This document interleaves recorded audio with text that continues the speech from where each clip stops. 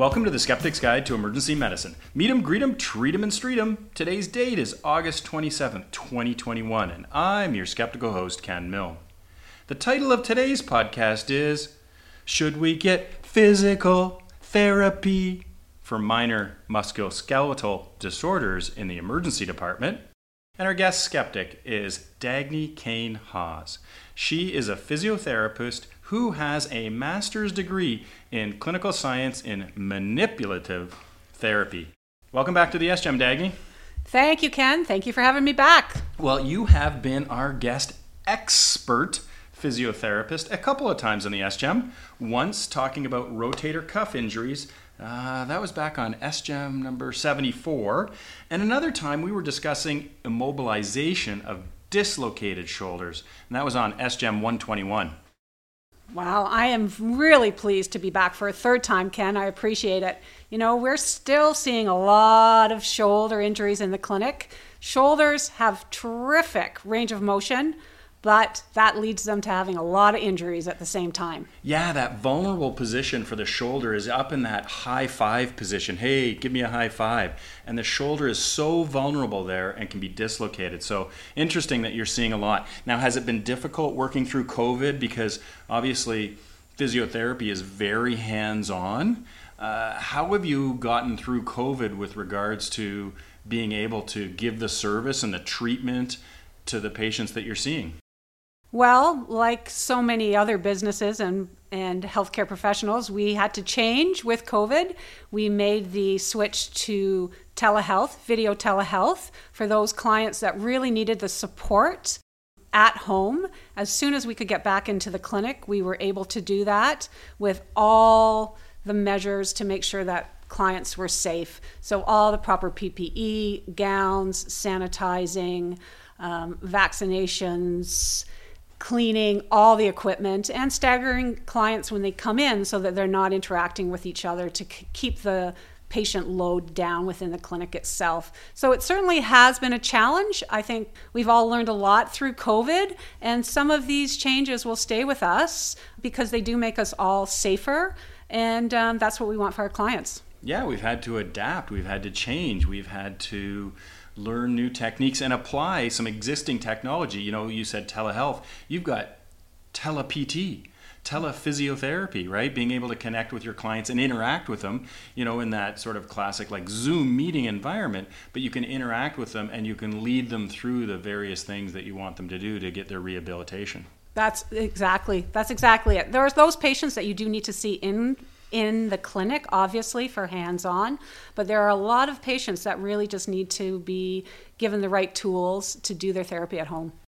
Well, I'm always saying that the SGEM is a Big Ten. Patients deserve the best care from the moment they reach out for emergency care all the way through their experience and their journey to the point where they're going to be discharged home from the emergency department or the inpatient unit and being followed up with other clinicians like physiotherapists. So that's why I wanted to get you on this paper as an expert in physiotherapy to discuss this kind of interesting thing that they did. But I don't want to spill the candy dish at the front door, so why don't you just give us a case to set this up? Okay, Ken. So we have a 40-year-old woman who presents to the ED with a sore lower back after moving some boxes at home over the weekend. She tried acetaminophen with limited relief. Her pain is 8 out of 10 on the 0 to 10 point numeric pain rating scale.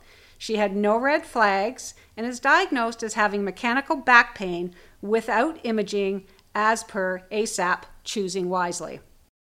You know, mechanical low back pain is difficult to treat effectively, and we need to set appropriate expectations.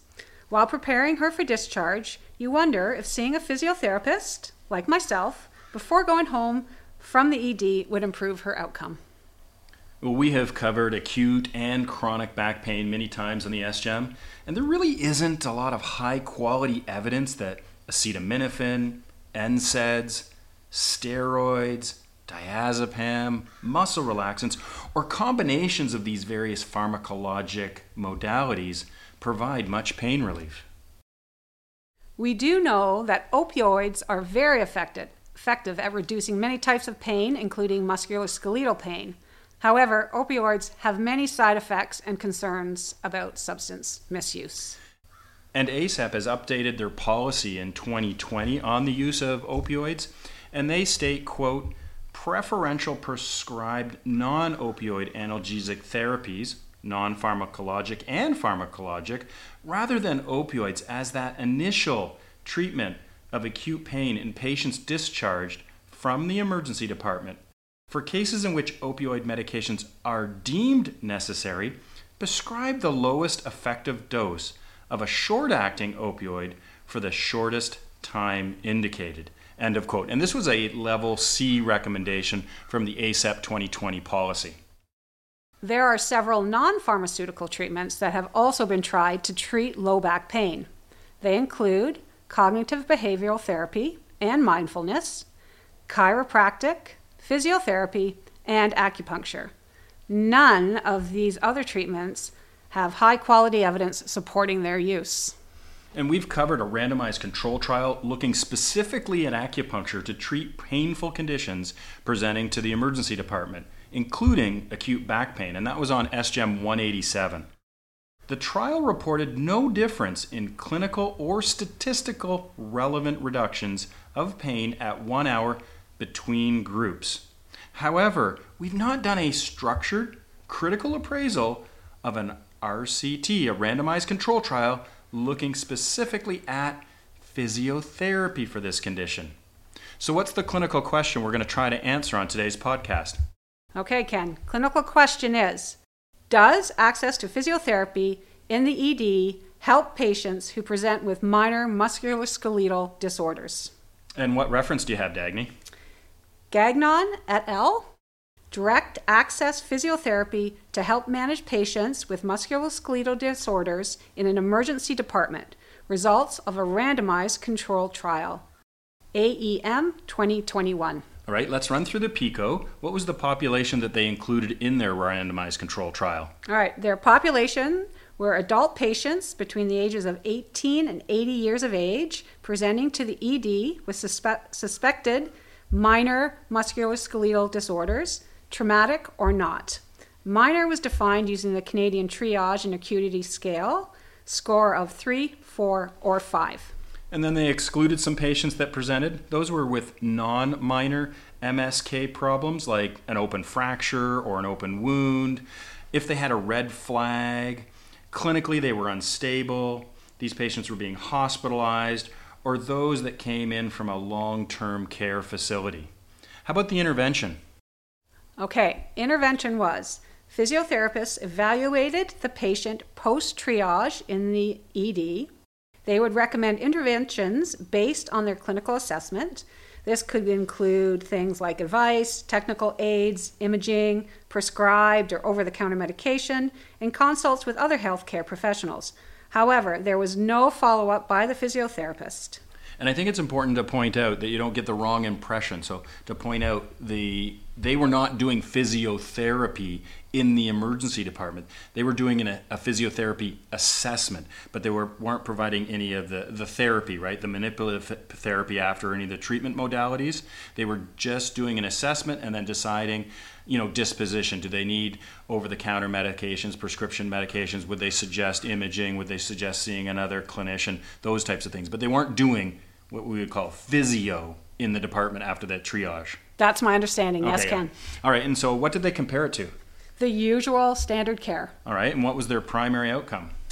Primary outcome were pain and function at 1 and 3 months. Pain was assessed using the NPRS. Function was evaluated using the pain inventory subscale of the short version of the brief pain inventory. I like that. The short version of the brief pain. So I guess it was uber short or ultra short. How about the secondary outcomes? Secondary outcomes were utilization of resources at the ED discharge. So interventions utilized, medications, healthcare professionals consulted, return to the ED for visits and imaging received. All right, so the authors themselves said, quote, patients presenting with a musculoskeletal disorder in the emergency department with direct access to a physiotherapist had better clinical outcomes and used less services and resources than those in the usual care group after emergency department discharge and up to 3 months after discharge. End of quote. All right, well, we've got a quality checklist of 11 questions for randomized control trials. Let's run through those quickly with yes, no, or unsure. The first question, Dagny, are these emergency department patients? Yes, they are. The patients, were they adequately randomized? Yes. Did they conceal the randomization? Yes. The patients were analyzed into the groups to which they were randomized, which means an intention to treat analysis. Yes. The patients were recruited consecutively. No, they weren't. Okay, that's our first no. The patients in both groups were similar with respect to prognostic factors. And that's a no again. And it's okay to be no on that question because you can pre-specify and do adjustments later because sometimes randomization doesn't get exactly the same number of people, in the same demographics in each group that you're looking at. How about all participants? Were they unaware of group allocation? That's another no, Ken. All right. Well, did they treat everybody equally except for the intervention? Yes, they did. And how about their follow-up? Was it complete? And we use a benchmark of looking for at least 80% of people were followed up, so they didn't lose more than 20%. That's a no. All patient important outcomes were considered. No, they weren't. And the 11th question, the final question, was the treatment effect large enough and precise enough to be clinically significant? No. All right, let's go through the results. They recruited 78 patients into the trial. The mean age was 40 years and 56% were male. What was the key result? Lower pain scores and better function in the physiotherapy group compared to the usual care at both 1 and 3 months. And the reason you've got 2 different outcomes in 2 different time frames is their primary outcome really had 4 different parts. They had pain at 1 and 3 months and function at 1 and 3 months. And so I'll put a table in to summarize all those differences. The same thing with their secondary outcomes. They had a number of secondary outcomes. I'm going to put a table in that summarizes those. But let's get to the part where we can talk nerdy about the results, because you gave the key result already. So let's just dig into the nerdy bits. And the first nerdy point we wanted to talk about was about consecutive patients. This was a consecutive recruitment of a convenient sample. So they only recruited for 13 hours, not per day, but per week, between the hours of 1 p.m. and 9 p.m., Monday to Friday, depending on the availability of the physiotherapist. In contrast, emergency medicine is 24/7, 365. So this selective recruitment could have introduced some bias and impact the external validity to those patients who present on nights, weekends, and holidays. The second point, Ken, is the differences in the groups. Those in the control group were older, they were more often male, and had a higher initial pain score. These differences could have been a result of the block randomization process used to balance areas of the body affected and not the age or sex. The authors did try to control, though, for these factors in their analysis. The third nerdy point is about lack of blinding. They did not describe the extent of blinding in the trial. The participants would have known if they were seen by a physiotherapist, but it's unclear if they were familiar with the hypothesis of the study. It's also not reported if the clinicians were blinded. This lack of blinding could have introduced bias as well. Getting more attention during the initial visit from other healthcare professionals could have impacted their initial pain and function scores and possibly those at 1 to 3 months.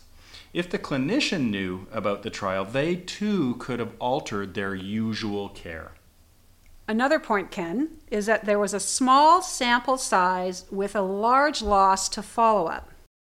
The a priori sample size was calculated on the minimal clinically important difference of the BPI, estimated to be 1. This required a total of 90 patients to be recruited into the trial. The final cohort only consisted of 78 patients. They unfortunately didn't reach their target number of patients due to the lack of funds. Yeah, and when you go and try to power a study and you decide, okay, how many patients am I going to need?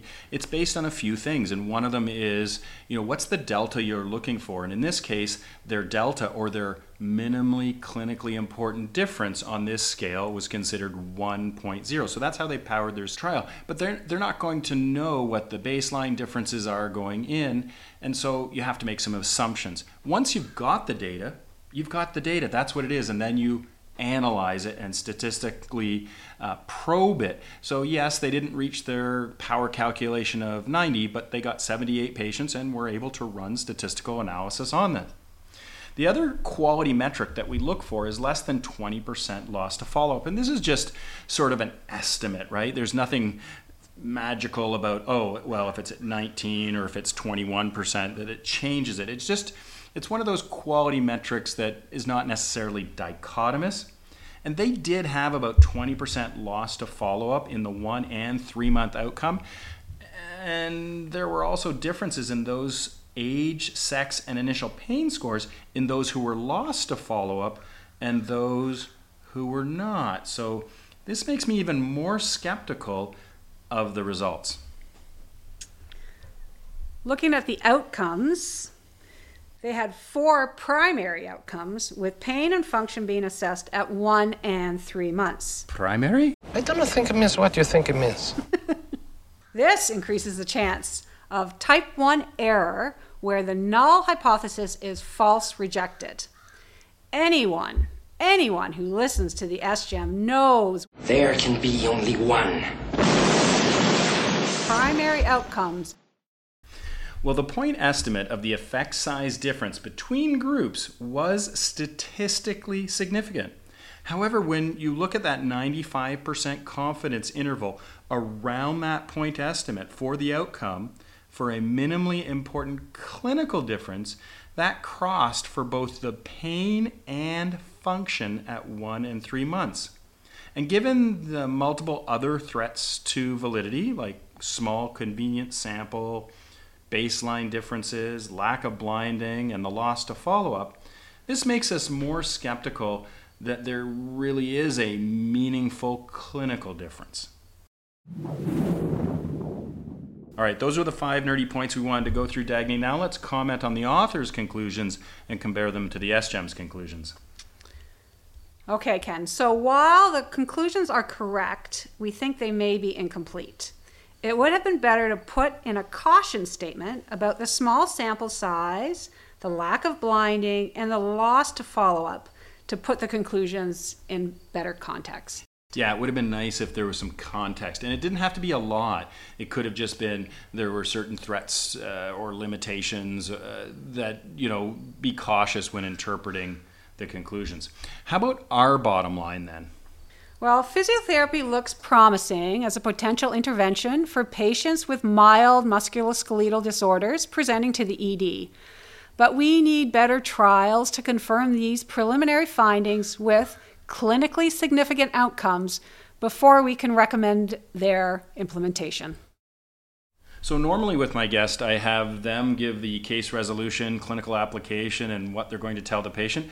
But I guess we need to reverse the roles here, because you'll be the physiotherapist coming in after triage and doing an assessment. But I still have to see the patient and do my history followed by a directed physical exam and then judiciously using tests and investigations. So I'm going to actually have to resolve the case. I'm going to have to clinically apply this in the emergency department and then actually talk to the patient at discharge. So why don't you ask me the questions and I'll try to come up with the answers. So, Ken, as the emergency room physician, what would you do in this case? How would you resolve this case? Well, I think with this woman who comes in with some mechanical back pain after lifting some boxes on the weekend, I'd recommend some ibuprofen, because she's already tried acetaminophen. So why not try some ibuprofen and see if that works better than acetaminophen? And then, of course, I think with all of these painful conditions, especially of lower back, it's really good to set expectations so you don't set patients up for failure. I mean, obviously give them the red flags of when to return and, caution them with regards to new symptoms that could come up. But I think to tell people that, oh, well, just take it 2 or 3 days and you're going to be fine, it may set them up for failure when many people won't be fine after 2 or 3 days. It might take, not just days, but weeks or months to get better. And so how are you going to clinically apply this study, Ken? Well, I really like to see that they've done a randomized control trial asking an important question.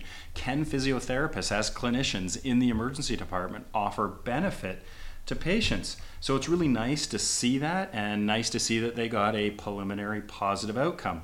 However, these results really do need to demonstrate a clinically meaningful outcome because, that statistical stuff and the point estimate and the minimal clinically important difference, yes, it was greater than, but that 95% confidence interval. So I think before we start just applying this across our emergency departments and putting physiotherapists in our emergency departments, I think really we need more robust data and a better study that could look into this and see if it really does make a clinical difference for the patients.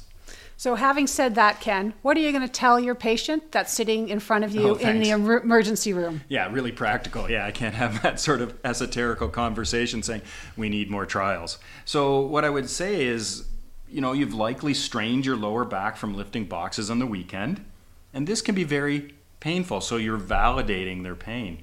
Acetaminophen and ibuprofen may be helpful, but it's unlikely to get rid of your pain completely. And I think that's really good about setting expectations. I'm always trying to describe to people that, there's pain and there's suffering.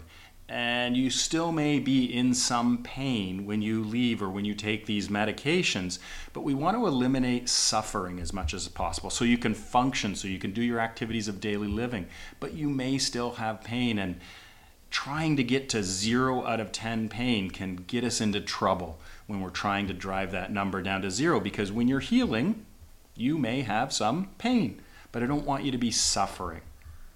And people have tried other things, so I would mention those things to the patient, saying, there are other things besides medication that have been tried, like physiotherapy. We don't have great evidence for the medications, but we also don't have great evidence for these other non-pharmaceutical modalities. But it's something you may consider using. Unfortunately, some people who strain their back can have pain for weeks or even months. So try to stay active. It's sort of like the Goldilocks zone. Not too much, and not too little. You don't want to, when is bed rest for 2 weeks good for pretty much anything, right? Because you get deconditioned fast. So I would say, you don't want to do too much and you don't want to do too little. You want to be in that Goldilocks zone to stay active.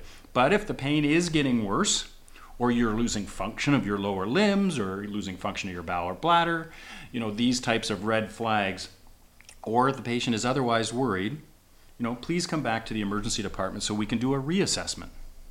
Sounds good, Ken. I agree. All right, it's time to announce the Keener Contest winner, and last week's winner was Jacob Miller, a flight nurse practitioner in Cincinnati, Ohio. He knew Stranger Things was the Netflix show set in the town of Hawkins, Indiana, that the song, The Never-Ending Story, appeared in the season finale. All right, Dagny, you got a physiotherapy question for us? Yes, I do, Ken. So the question is, when were the first records of physiotherapy being practiced found?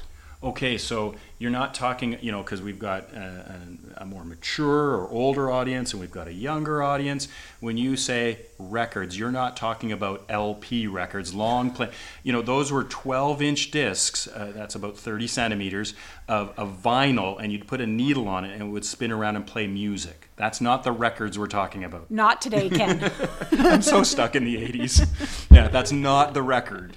You're talking about the records, the documents that documented physiotherapy.